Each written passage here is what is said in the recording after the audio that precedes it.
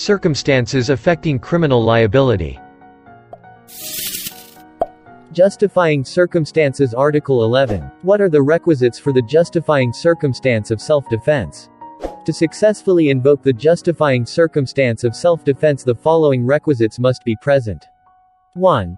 Unlawful aggression. 2. Reasonable necessity of the means employed to prevent or repel it. 3. Lack of sufficient provocation on the part of the person defending himself. An accused who invokes self-defense has the burden to prove all the aforesaid elements, the most important of which is unlawful aggression. Being the basic requirement in a plea of self-defense, unlawful aggression must be proved first in order for self-defense to be successfully pleaded, whether complete or incomplete. If the victim did not commit unlawful aggression against the accused, the latter has nothing to prevent or repel, and the other two requisites of self-defense would have no basis for being appreciated. Unlawful aggression contemplates an actual, sudden, and unexpected attack or an imminent danger of such attack. As case law puts it, there can be no self-defense unless the victim committed unlawful aggression against the person who resorted to self-defense. A mere threatening or intimidating attitude is not enough. The victim must attack the accused with actual physical force or with a weapon. Upon invoking the justifying circumstance of self-defense, the accused assumed the burden of proving the justification of his act with clear and convincing evidence.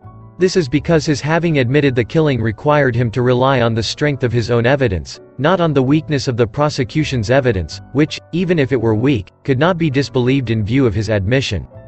What are the elements of the justifying circumstance of defense of relative? There are three elements, to wit: 1. There was unlawful aggression on the part of the victim. 2. There was reasonable necessity of the means employed to prevent or repel it. 3. In case of provocation given by the person being attacked, the person making defense had no part therein. Is retaliation the same with self-defense? No, retaliation is not the same as self-defense. In retaliation, the aggression that was begun by the injured party already ceased when the accused attacked him, while in self-defense the aggression was still existing when the aggressor was injured by the accused.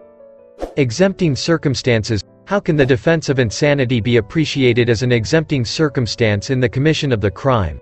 The defense of insanity is in the nature of confession and avoidance, because an accused invoking the same admits to have committed the crime but claims that he or she is not guilty because of such insanity. As there is a presumption in favor of sanity, anyone who pleads the said defense bears the burden of proving it with clear and convincing evidence. Accordingly, the evidence on this matter must relate to the time immediately preceding or simultaneous with the commission of the offense with which he is charged. When insanity exists when there is a complete deprivation of intelligence while committing the act, i.e., when the accused is deprived of reason, he acts without the least discernment because there is a complete absence of power to discern, or there is total deprivation of freedom of the will. Mere abnormality of the mental faculties is not enough, especially if the offender has not lost consciousness of his acts. Insanity is evinced by a deranged and perverted condition of the mental faculties and is manifested in language and conduct. Thus, in order to lend credence to a defense of insanity, it must be shown that the accused had no full and clear understanding of the nature and consequences of his or her acts. What are the requisites in order to avail the exempting circumstance? That the accused acted under the impulse of an uncontrollable fear of an equal or greater injury.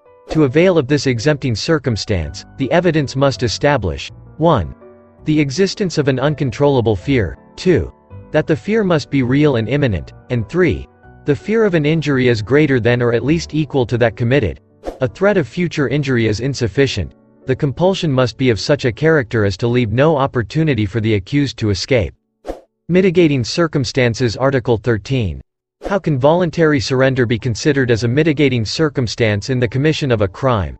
A surrender to be voluntary must be spontaneous, showing the intent of the accused to submit himself unconditionally to the authorities either because he acknowledges his guilt, or b. he wishes to save them the trouble and expense necessarily incurred in his search and capture. What is the essence of voluntary surrender? To save the authorities the trouble and expense that may be incurred for his search and capture is the essence of voluntary surrender. The presentation by appellant of himself to the police officer on duty in a spontaneous manner is a manifestation of this intent. Aggravating circumstances. Article 14. How should the use of unlicensed firearm be appreciated in the crimes of murder or homicide? The High Court held that the use of unlicensed firearm, if alleged in the information, is considered as special aggravating circumstance. It should be appreciated in the imposition of penalty. Presidential Decree No. 1866, 59 as amended by Republic Act No. 8294, treats the unauthorized use of a licensed firearm in the commission of the crimes of homicide or murder as a special aggravating circumstance. Can the aggravating circumstance of dwelling be considered against the accused when he did the firing of the gun from the outside of the house? Yes. In People v. Hugueta it was held that dwelling is aggravating because of the sanctity of privacy which the law accords to human abode. He who goes to another's house to hurt him or do him wrong is more guilty than he who offends him elsewhere. In People v. Cebu, although the triggerman fired the shot from outside the house and his victim was inside, dwelling was still appreciated as an aggravating circumstance. The Supreme Court said, for this circumstance to be considered, it is not necessary that the accused should have actually entered the dwelling of the victim to commit the offense. It is enough that the victim was attacked inside his own house, although the assailant may have devised means to perpetrate the assault from without.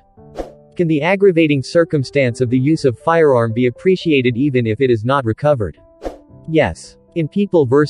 Agcanas Supra, it was held that the aggravating circumstance of illegal possession of firearm was likewise properly appreciated, even though the firearm used was not recovered.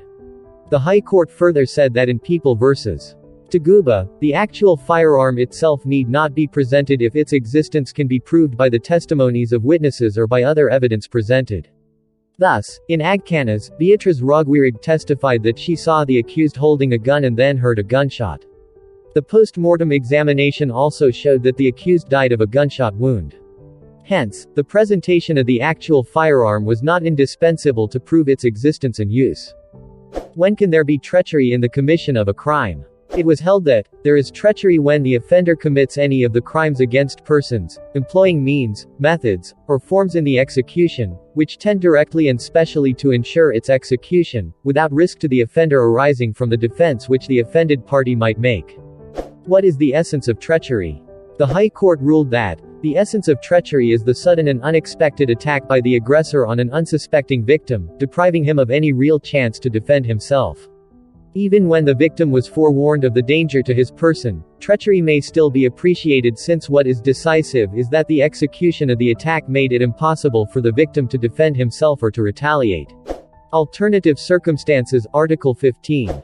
Alternative circumstances are those which must be taken into consideration as aggravating or mitigating according to the nature and effects of the crime and the other conditions attending its commission.